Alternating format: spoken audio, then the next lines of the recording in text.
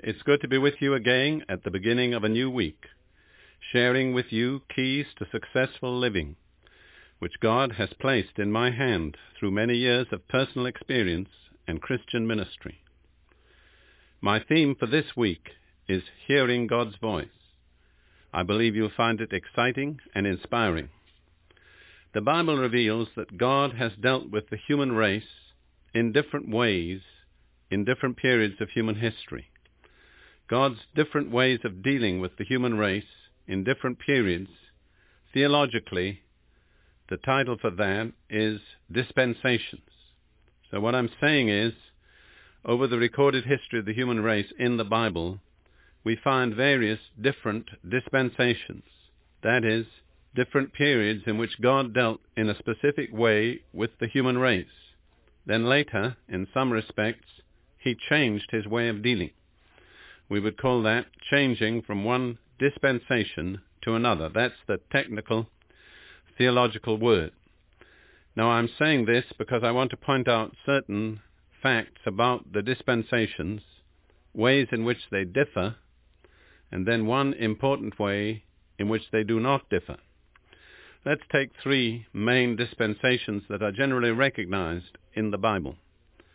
The first is the dispensation of the patriarchs. That means the fathers of families. People like Abraham, Isaac, Jacob, even before them, people like Enoch and Noah. In that period, in that dispensation, God dealt primarily with individuals and with their families, and they related directly to God. Then there came the dispensation which is often called the dispensation of the law, when God began to deal with Israel specifically as a collective nation, and he put them under a special law, which was special for Israel, and a law that did not apply entirely to other nations. And during this period, this dispensation, for most of the time, Israel had a temple and a priesthood. So the outstanding features of that dispensation were the law, the temple, and the priesthood. And then there came what we usually call the dispensation of the gospel, which is really a proclamation to the whole human race, irrespective of their race or their nationality. And this proclamation of the gospel requires from each person an individual response.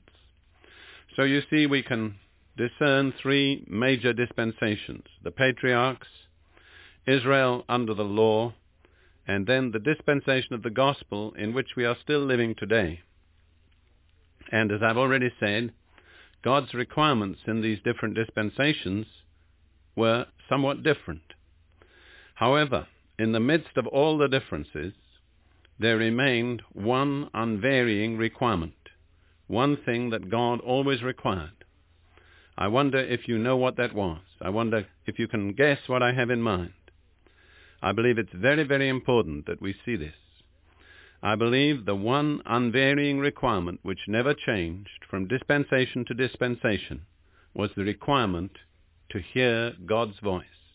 I believe that was what always marked out those who belonged to God and made them different from all other people.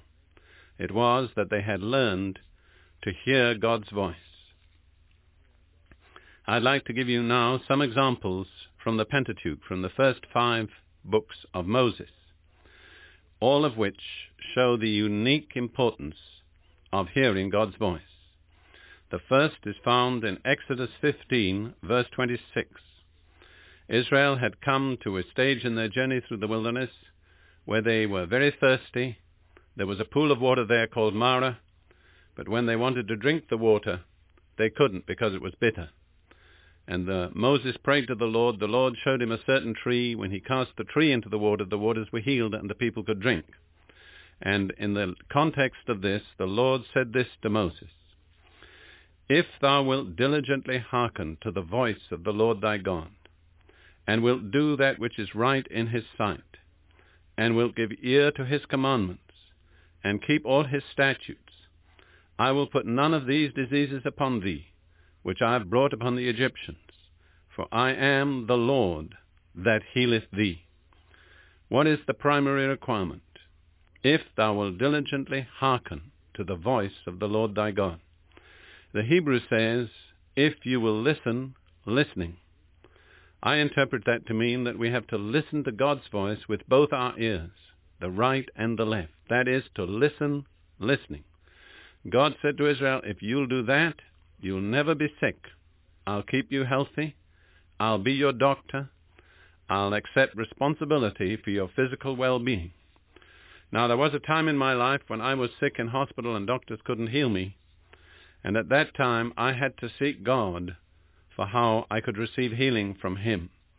And as I studied the Scriptures in that context, I discovered that almost every place where God speaks about being healed, the emphasis is on what we listen to, just as it is here. If thou wilt diligently hearken to the voice of the Lord thy God, I will put none of these diseases upon thee. I believe that's true today.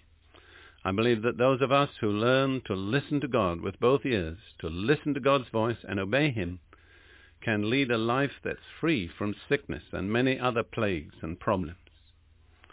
And then a little further on in the book of Exodus, in Exodus 19, when Israel came to the foot of Mount Sinai, Moses went up and the Lord spoke to him and gave him a message to the children of Israel. And this is what the Lord told Moses to tell Israel.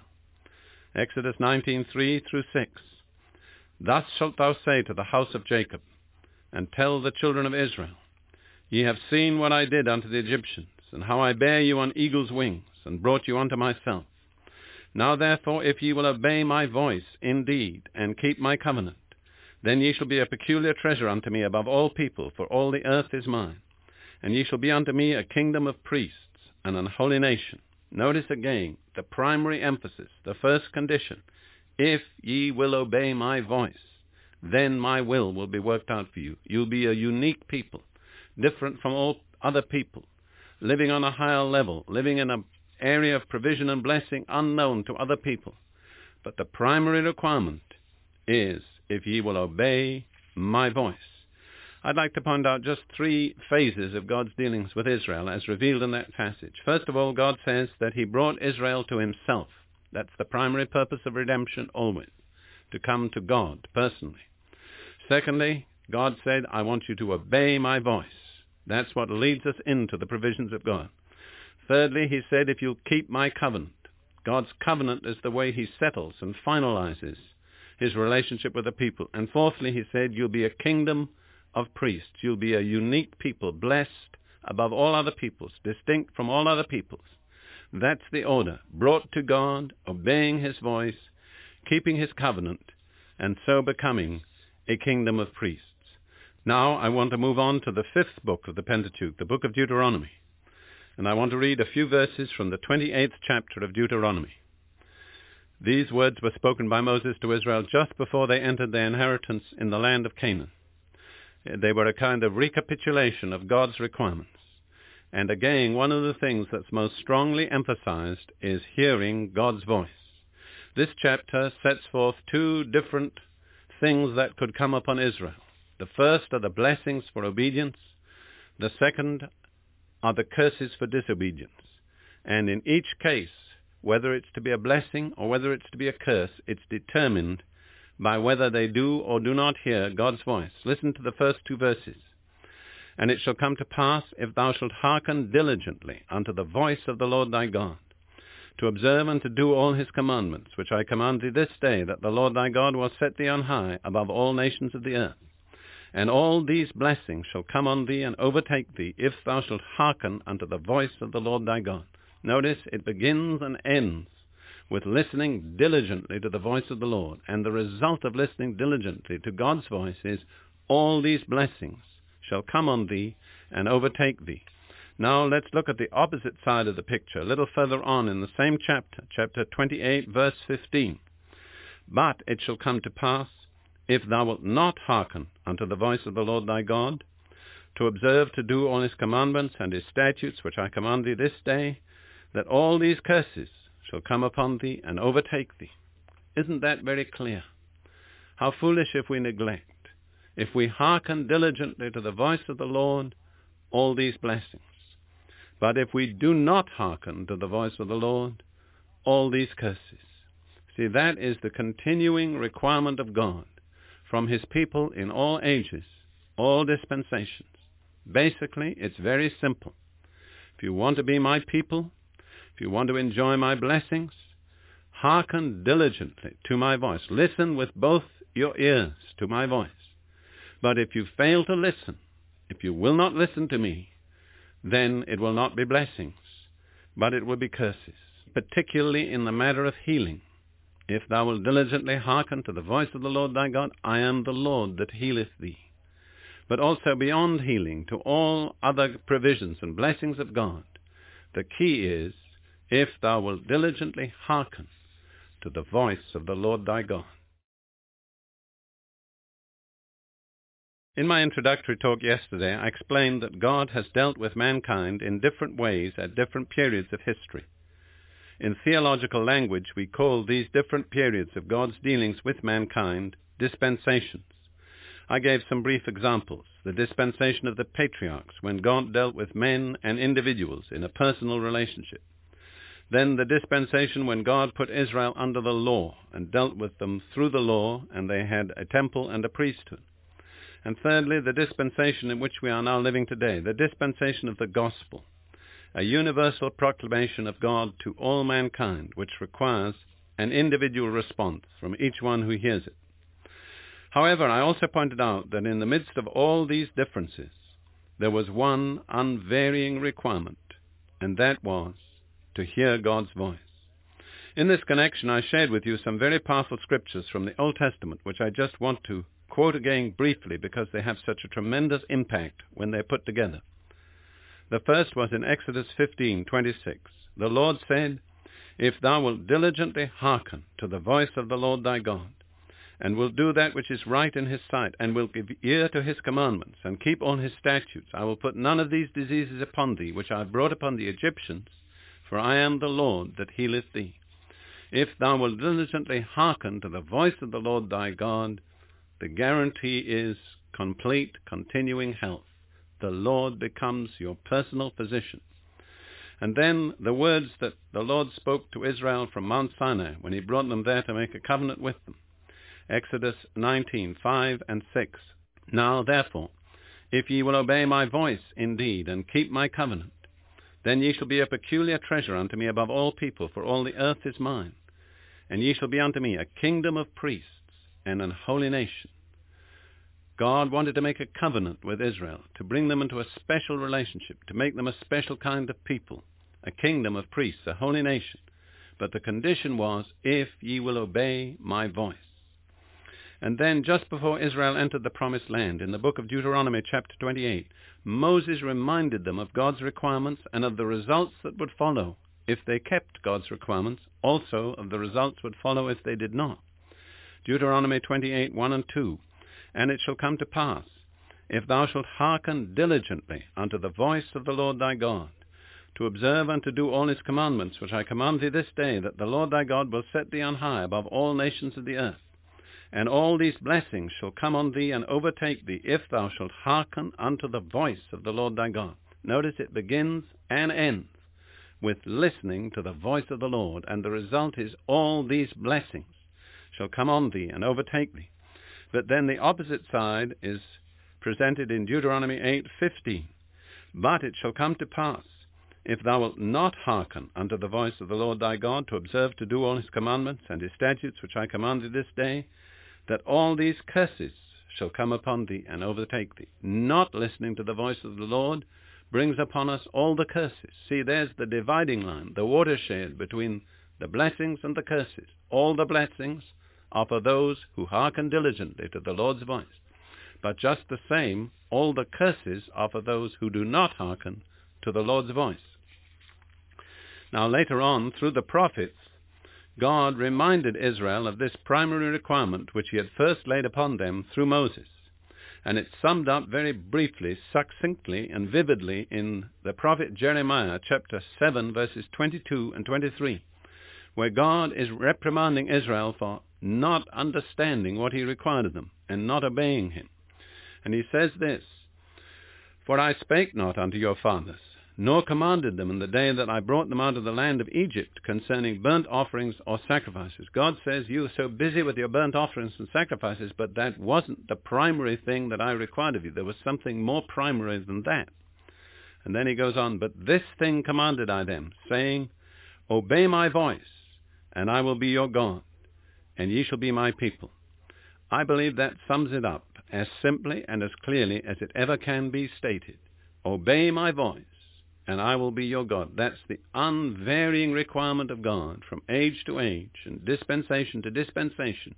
Many things may change, but this remains unchanged. Obey my voice, and I will be your God. But alas, Israel did not do what God required. And so Jeremiah goes on in chapter 7, verse 24, the next verse. But they hearkened not, nor inclined their ear, but walked in the counsels and the imagination of their evil heart, and went backward and not forward. What was Israel's great problem? We can put our finger on many outward manifestations of the problem, but the inward essence of the problem is stated there. They hearkened not, nor inclined their ear. Notice, it's all to do with what they listened to. They didn't listen. They didn't bow down their ear. They didn't hear the voice of the Lord their God. They didn't receive what God had for them. They missed the whole of God's purpose and plan. You remember God said in Exodus 19, if you will obey my voice, then you'll be a peculiar treasure. You'll be a kingdom of priests, a holy nation. The one essential requirement is that you hear and obey my voice. Obey my voice, and I will be your God. I want to say that with the greatest emphasis to you today. If you really want to belong to the Lord, to walk in his ways, to enjoy his blessings, that's what he's saying to you, just as he did to Israel. Obey my voice, and I will be your God. Now we'll move on to the teaching of Jesus in the New Testament. And I want you to see that in this vital, essential respect of hearing the voice of the Lord, nothing is changed. Other things are changed, but this essential requirement remains unchanged. Listen to some verses from the 10th chapter of John's Gospel, where Jesus presents himself to his people as the Good Shepherd. This is what he says about the relationship between the shepherd and his sheep, that is, between the Lord and those who are his people. John 10, verse 3 through 5. To him, that's the shepherd, the doorkeeper opens, and the sheep hear his voice. And he calls his own sheep by name and leads them out. What's the mark of the sheep of Jesus? They hear the shepherd's voice. In the next verse, when he puts forth all his own, he goes before them, and the sheep follow him, because they know his voice. What's the great basis of our relationship with the Lord Jesus? We follow him. Why? Because we know his voice. The next verse, a stranger they simply will not follow, but will flee from him, because they do not know the voice of strangers. Everything turns around hearing and knowing the voice of the Lord. His sheep, his people, hear his voice, recognize it, and follow him. They will not follow deceivers. They will not follow false prophets and false teachers, because it's not the voice of the Lord. They know the voice of the Lord. They're not deceived by false teachers. And then in John 10:16, a little further on, Jesus had been talking up till now about those that believe in him among the people of Israel. But now he goes on to people from other nations. And he says, I have other sheep which are not of this fold, not of the Jewish fold. I must bring them also, and they shall hear my voice, and they shall become one flock with one shepherd. Again, what is it that's going to draw believers to Jesus from amongst all Gentile nations? How is it they come to him? It says, they shall hear my voice. That's the distinctive mark of those who come to Jesus. And I think it's interesting in this context that it says, they shall become one flock with one shepherd. What's the way to Christian unity? I don't believe it's organization. I don't believe it's doctrinal or theological discussion primarily. I believe it comes as we all learn to hear the voice of the Lord. They shall hear my voice, Jesus says, and they shall become one flock with one shepherd. How? Through hearing the Lord's voice. And then it's all summed up in John 10:27. Jesus is speaking again. He says this, "My sheep hear my voice, and I know them, and they follow me." There are three things that mark out the true followers of the Lord, his disciples, his people. First, they hear his voice. Second, he knows them. He recognizes them. He acknowledges them. Thirdly, they follow him. You see, it's not a question of denominational labels. Jesus isn't talking in terms of Catholics or Protestants or Baptists or Methodists or Presbyterians or Pentecostals. He's not saying my people come from any particular denomination or group, but he's saying the distinctive mark of my people, that which singles them out from all other people, that which makes them different and makes them mine, is they hear my voice. I know them, they follow me. And we realize, of course, that in Bible times and Bible lands, a shepherd did not drive his sheep, he led them. And he led them by the sound of his voice. They didn't follow him by watching him primarily. They followed him by listening to him. And they always went where they heard the shepherd's voice. So you see, in actual fact, if you apply that analogy, and it's a totally scriptural analogy, it is impossible to follow the Lord unless you hear his voice. It must be through hearing his voice. Let me say this in love, and I must close. Jesus did not say, "My sheep read the Bible." I believe it's essential to read the Bible, but it's not sufficient, because many people read the Bible but don't hear the voice of the Lord. It's not reading the Bible that enables us to follow him. It's hearing his voice. My sheep hear my voice, and I know them, and they follow me. In my previous talks this week, I've explained that the great, unchanging, basic requirement for an ongoing relationship with God is to hear God's voice. In other respects, God's way of relating to mankind changed with the change of dispensations. But this one requirement of hearing God's voice continues unchanged throughout all dispensations. I pointed out in my talk yesterday that this requirement is very succinctly summed up in the prophet Jeremiah, chapter 7, verse 23, where God says through Jeremiah to his people Israel, "Obey my voice, and I will be your God." I believe that says it. That states it. That's what God requires of his people in all ages, all dispensations, from different cultures, different backgrounds. Many things may change, but this one thing never changes. God says, "You want me to be your God? Obey my voice. Obey my voice, and I will be your God." Many Christians don't realize that the basic requirement of the New Testament is just the same. It hasn't changed. In John chapter 10, verse 27, Jesus says, "My sheep hear my voice, and I know them, and they follow me." What marks out the true followers of Jesus? It's not a denominational label. It's not a certain form of worship. It's not adherence to some particular doctrine. It's hearing his voice. My sheep, the ones that belong to me, hear my voice, and I know them, and they follow me. Those three things go together.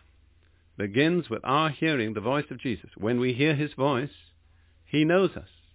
He recognizes us. He takes note of us. He acknowledges that we are his. And then we follow him. I pointed out yesterday that according to the pattern of a shepherd and his sheep in Bible lands, sheep followed the shepherd. The shepherd didn't drive them. The sheep followed the shepherd, and they followed because they heard his voice.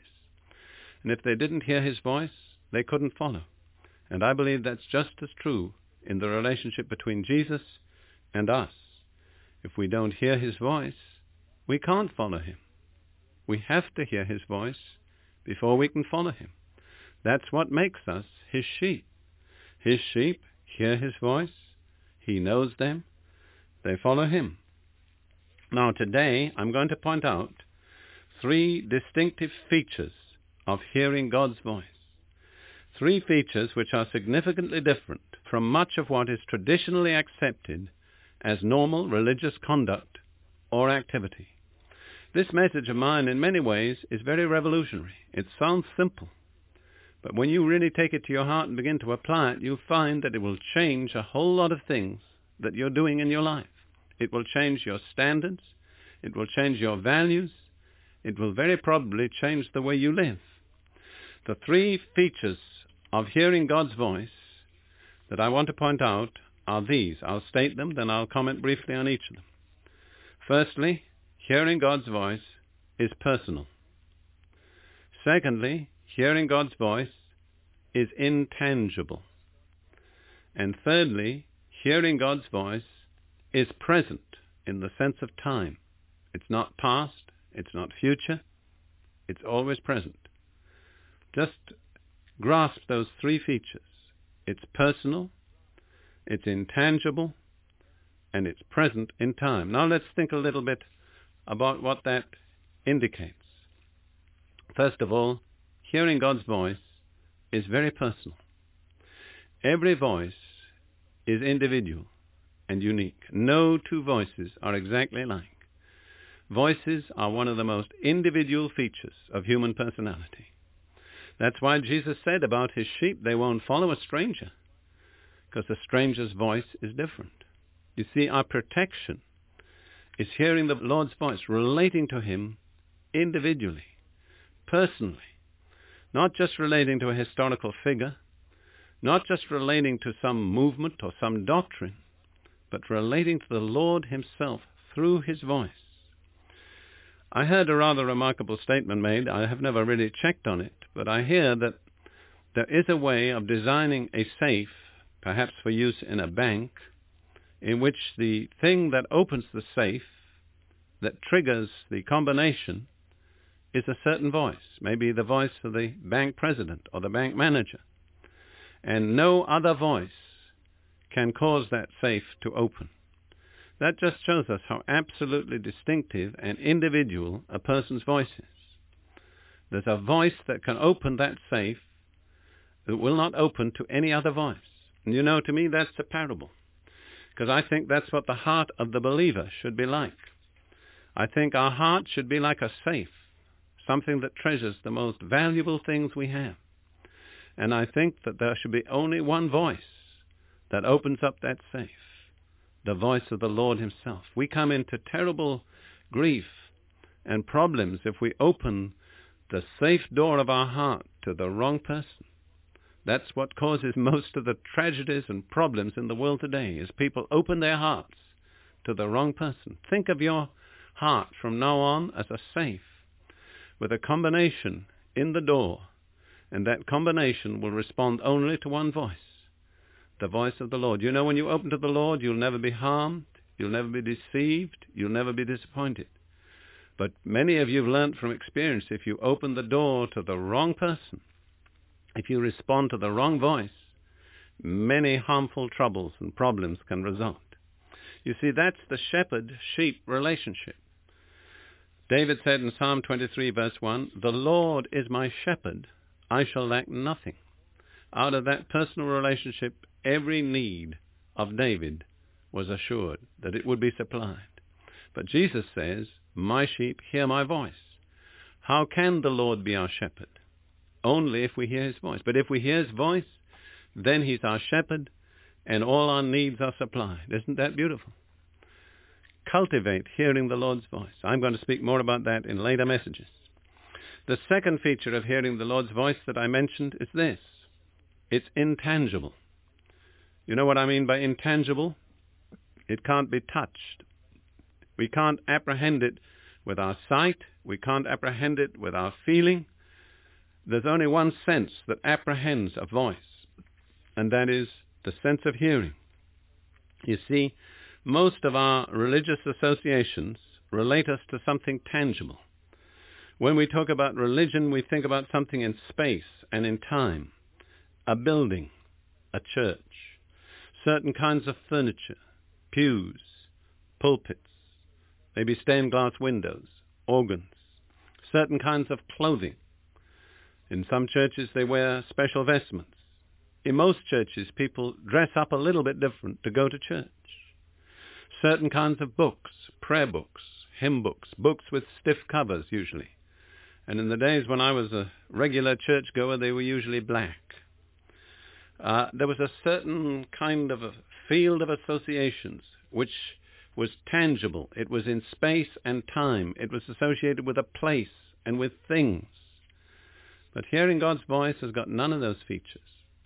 It's not restricted to any particular place. It doesn't have any kind of uniform or clothing or furniture or building. It's just out there. It's very, in a way, tricky. It's almost dangerous. You've got nothing to cling on to. All the old associations, all the crutches, as Luther called them, have been taken away, and you're just in that intimate, personal relationship with the Lord, an intangible relationship. The third feature that I wish to point out about hearing God's voice is that it is always present in the sense of time.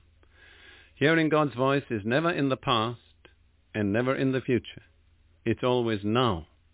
Only now can we hear a voice. A book we can pick up and read and put down and say it's over there. Or we can say, I'll look at it again tomorrow. But a voice is only now. A voice has no past. A voice has no future. It shuts us up to the present. You see, what I've noticed about religious people is much of their thinking is always about the past or the future. Christians talk about what happened in the days of Moses or what happened in the days of Jesus or in the days of Peter. That's all in the past. Or they talk about what will happen when we go to heaven and how beautiful that will be. Well, I agree with that. But we're not living in the past. We're not living in the future. We're living in the present. And a lot of religious people really hardly live, because everything for them is either past or future. But when you realize that you've got to relate to God through hearing his voice, then that forces you into a present relationship, a present experience. It was interesting when the Lord appeared to Moses in the desert and sent him back to deliver his people out of Egypt. Moses had a very practical question. This is recorded in Exodus chapter 3, verses 13 and 14. Moses said to God, "Suppose I go to the Israelites and say to them, 'The God of your fathers has sent me to you,' and they ask me, 'What is his name?' Then what shall I tell them?" God said to Moses, "I am who I am." That is what you are to say to the Israelites. I am has sent me to you. You see, I am is present. It's not past. It's not future. God's name is present. God's living now. Our relationship with God needs to be now. And as we learn to hear God's voice, we have that present, personal relationship with the Lord.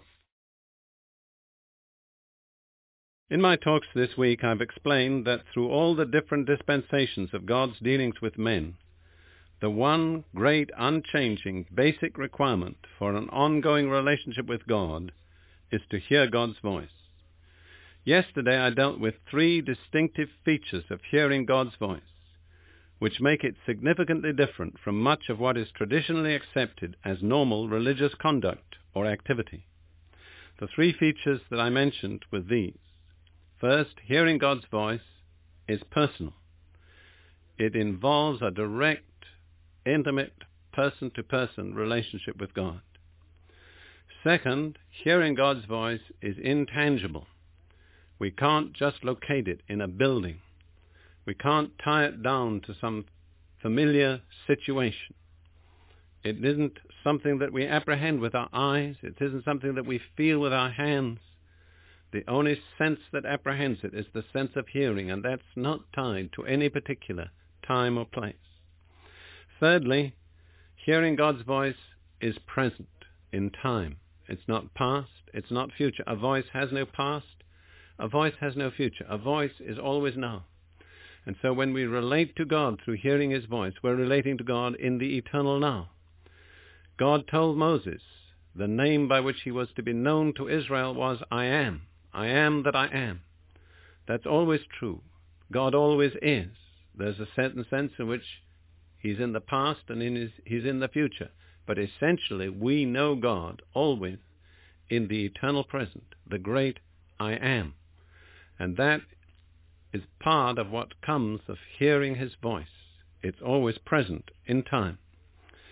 Today I'm going to speak about one particular result of hearing God's voice, which is of inestimable value. There's no way we can express the value. And this result is faith. Hearing God's voice produces faith. Many people long for faith and struggle for faith and run to and fro seeking faith, but they don't achieve it because they haven't discovered the secret of faith. Faith comes by hearing God's voice. This is stated in Romans chapter 10, verse 17. So faith comes from hearing, and hearing by the word of Christ, or from the word of Christ. So faith comes from hearing, hearing from the word of Christ. We need to understand that in the New Testament, Greek, there are two distinct words, each of which in English is translated by the English word, word. These two distinct Greek words are logos, L-O-G-O-S, and rhema, R-H-E-M-A. Now, if we don't see the difference, we won't grasp the meaning of what I'm saying today. Let's look at logos first. Logos is one of the great concepts of the Greek language. Let me say that I studied Greek since I was 10 years old, and I'm qualified to teach it at university level. I only say that just so that you may know I have some idea of what I'm talking about. Logos is one of the great concepts of the Greek language. It has all sorts of meanings. It means mind, counsel, reason. It's comprehensive. Really, Logos in the Bible is the mind of God. It's the counsel of God. It's God's total purpose. For instance, listen to what David says about it in Psalm 119, verse 89. Forever, O Lord, thy word is settled in heaven. Another translation says, your word, O Lord, is eternal. It stands firm in the heavens. That's God's Logos, his total counsel. It never changes. It's eternal. It's out of time. It's in heaven. It's settled. From beginning to end, it's there all the time, always. It's the mind and counsel and purpose of God. This Logos, this counsel of God, is summed up in a person. John chapter 1, verses 1 and 2 says this, in the beginning was the Word, Logos, and the Word was with God, and the Word was God. He was with God in the beginning. So Jesus is also the personified Logos. He's the total counsel and purpose and mind of God.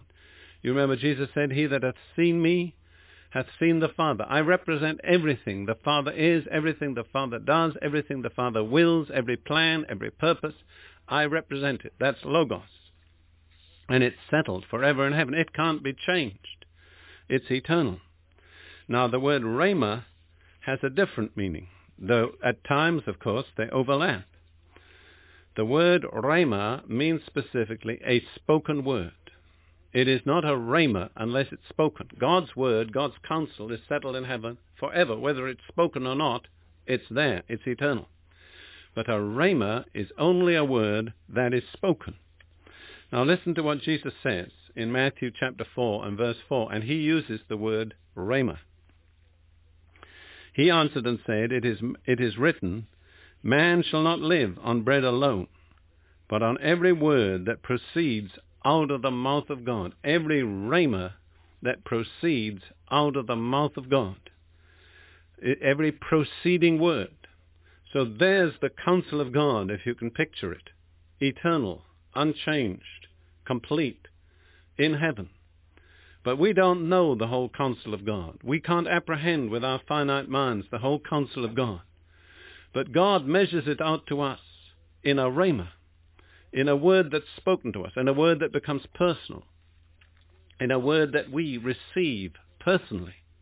So man lives by every word that proceeds out of the mouth of God. The total counsel of God is imparted to us in portions as we're able to receive it, rhema by rhema by rhema. The implication of what Jesus said is that God has a rhema for us each day. Man shall not live by bread alone, but every day the proceeding word of God, the rhema that comes out of the mouth of God shall be his portion for that day. So that's the difference between Logos and rhema. Logos eternal in the heaven, unchanged, rhema, coming down to us, personal, a word that we hear, something that's spoken. And so you see in Romans 10:17, it has to be rhema. Faith comes from hearing, and hearing from the rhema, the word of Christ. If it weren't spoken, we couldn't hear it. We can't hear the Logos. That's eternal. That's the counsel of God in heaven. But we hear the rhema that brings that little portion of God's counsel we need at any given moment to us personally. And that's how faith comes. Listen, I hope I will not offend you, but the Bible doesn't say faith comes from reading the Bible. Lots of people think it does. Why not? Well, be honest. Many times you read the Bible and hear nothing. All you have is black marks on white paper in front of your eyes, and you can go through that process for an hour and get no faith. But another time you can just pick up the Bible, open it, and one sentence leaps out of the page, and he says, that's it. That's what God's saying to me right now. I can't tell how many times that's happened in my life. Sometimes quite accidentally. I just open the Bible, the Holy Spirit focuses my eyes on a verse. God says, that's it. That's my rhema. And when you hear that rhema, that's a lot more than reading the Bible. That's the personal word of God. That's God's voice speaking to you. And faith comes by hearing the spoken word of God. See, it all centers around hearing God's voice. Obey my voice, and I will be your God. If thou shalt listen diligently to the voice of the Lord, then none of the diseases will come upon you. I want to go back again for a moment to Romans 10:17. Faith comes from hearing, hearing from the rhema of Christ. I want to explain something to you which I've learned and experienced, which is of inestimable importance and value if you can grasp it. It's how faith comes. You see, I lay in a hospital bed for a year on end as a Christian. The doctors were not healing me. I knew that my only hope was in God. I kept saying to myself, if I had faith, I know God would heal me. But then I always said, but I don't have faith. And then one day Romans 10:17 came to me. Faith cometh by hearing. And I leapt at it. Faith comes. If I don't have it, I can get it. And then I looked at the rest of the verse, and I pondered, and I prayed, and I sought God. And gradually God opened it up to me. And when he'd opened it up to me, how faith comes, I received the faith for my healing. I thank God for the ministry of doctors and nurses, but they weren't able to heal me. Healing had to come to me that time direct from God, and it came when I heard the rhema, the spoken word of God. It brought faith. So you see, there's a process by which faith comes. Lay hold of this. There's 3 stages in the process. First of all, God's word, God's rhema, God speaks. Secondly, your response, hearing. You're open to the word of God. Later in these talks, I'll explain more about hearing. Thirdly, out of hearing, faith comes. Now, usually, there's an element of time in hearing. Hearing isn't usually something instantaneous. We have to get into a certain attitude. We have to come to a certain frame of mind. We can sit reading the Bible or maybe listening to a sermon, and it's just words flowing past us. But then we settle down into a kind of inner stillness. Our mind is at rest. Our busy mental processes are suspended for a moment. We're hearing. And out of that hearing, faith comes. Let me advise you, cultivate this ability to hear. Be open to what God says to you personally. It'll be in line with Scripture. It'll never be out of line with Scripture. But it'll be Scripture quickened, made alive, made personal by the Holy Spirit. That's how faith comes, that way, by hearing the voice of God. In my talk yesterday, I explained one specific result of hearing God's voice, which is of inestimable value. One result which, if nothing else ever followed, would make it well worthwhile to hear God's voice. And that result is faith. Hearing God's voice produces faith. The scripture that I centered on was Romans 10:17. So faith comes from hearing, and hearing from or by the word of Christ. Faith comes from hearing. First of all, I pointed out that faith comes. So if you don't have it, you can get it. You don't need to go on without it. Secondly, it comes from hearing. Thirdly, it comes from hearing the rhema, the spoken word, the living word, the life-quickened word, the word that's quickened by the Holy Spirit. I explained that there are two Greek words for word in the New Testament. Logos, which is the divine, eternal, unchanging counsel of God settled forever in heaven, which no human mind can fully apprehend. And rhema, the word that's spoken by God to us individually and personally, quickened by the Holy Spirit, that brings that part of the Logos, the total counsel of God that we need at any given moment, down to us and makes it personal, makes it vivid. Faith comes by hearing this personal word of God, this word spoken, maybe by a human voice, but anyhow by the Holy Spirit. It's as we hear this spoken word that faith comes. Now, today I'm going to speak about the distinctive lifestyle that results from hearing God's voice. People who learn to hear God's voice lead a life that's different from other people. They just can't be the same. I want to return to a scripture that I quoted in my talk yesterday. Matthew chapter 4, verse 4. Jesus is answering Satan's temptation to turn the stones into bread in the desert. And this is what is written. But he answered and said, "It is written, man shall not live on bread alone, but on every word that proceeds out of the mouth of God." The word there is rhema. Every rhema that proceeds out of the mouth of God. The verb proceeds is in the continuing present tense. Every proceeding word. Every word as it proceeds out of the mouth of God. You remember I said that hearing God's voice indicates a direct personal relationship with God. We're in tune with God right there, right then. It's not past, it's not future, it's here and now, in the present. That's the continuing, proceeding Word of God for that given moment, for that given time, for that given situation. That's what we live on. Jesus was speaking and comparing that rhema with bread. He said, man doesn't live by bread alone, but he lives by every word that proceeds out of the mouth of God. And in a certain sense, he was comparing that with natural bread. And as natural bread feeds the natural body of man, so that proceeding personal word of God feeds man's inner being, his spirit. It nourishes his spirit. And we need the one just as much as we need the other. To keep our bodies alive, we need natural bread. But to keep our spirits alive and healthy, we need the spiritual bread, the proceeding word, the personal word, the voice of the Lord coming to us. Now this comes only through the Holy Spirit. You see, if you hold a Bible in front of you, all you have actually is white sheets of paper with black marks on them. You can't hear that. No one can hear black marks on white paper. It's impossible.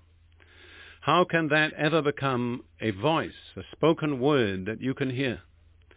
There's only one power in the universe that can turn those black marks on white paper into the voice of God. And that power is the Holy Spirit. So you see, we're totally dependent on the Holy Spirit. It's the Holy Spirit who brings to us in any given situation the rhema, the Word of God that we need, that quickens it, that imparts life to it, that makes it a living voice. And so, through hearing that Word of God, we are related to God, the Holy Spirit. It's God, the Holy Spirit, who's guiding us and directing us all the way, every day, by the rhema that he gives us. See what Paul says in Romans 8:14. For all who are being led by the Spirit of God, these are sons of God. So what makes us sons of God?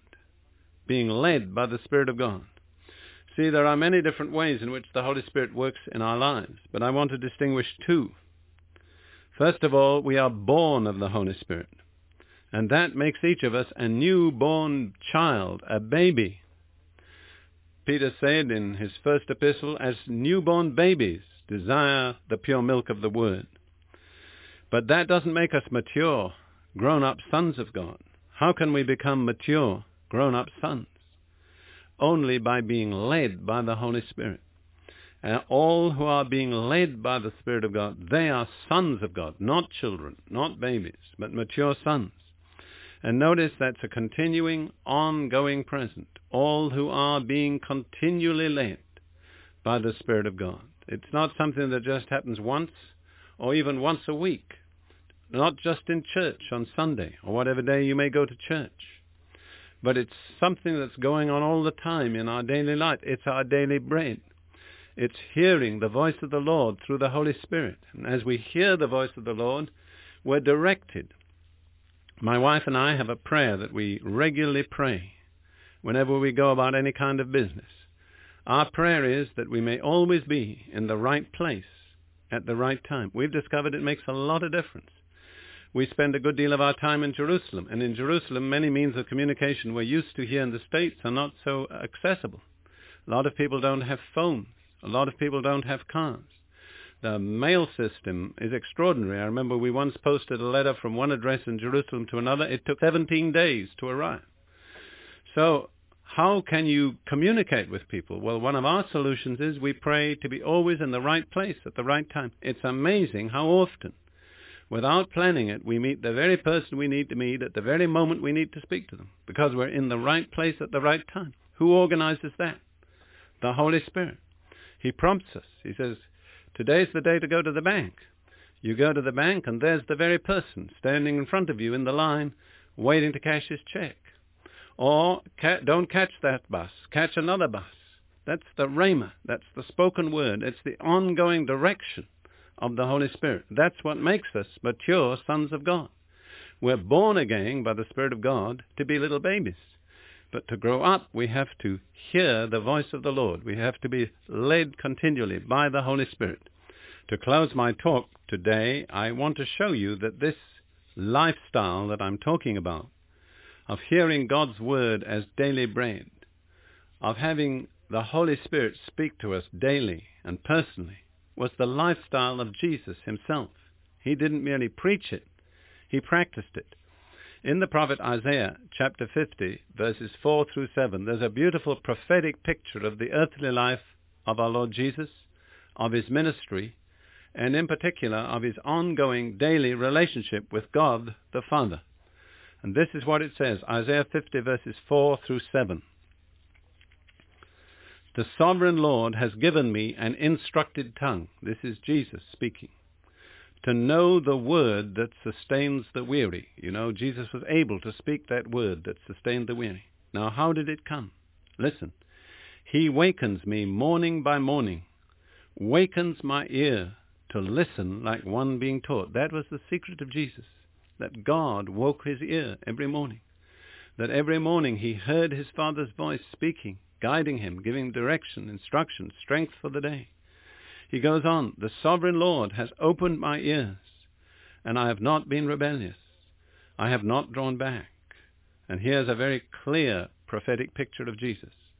I offered my back to those who beat me, my cheeks to those who pulled out my beard. I hid not my face from mocking and spitting. Why was Jesus willing to go through with all that he went through? How was he able? How did he receive the strength? The answer was by hearing the Father's voice. Every morning he heard from his Father before he communicated with human beings. Then he goes on, because the sovereign Lord helps me, I will not be disgraced. Therefore have I set my face like flint, and I know I will not be put to shame. So you see, Jesus began each day listening to the Father.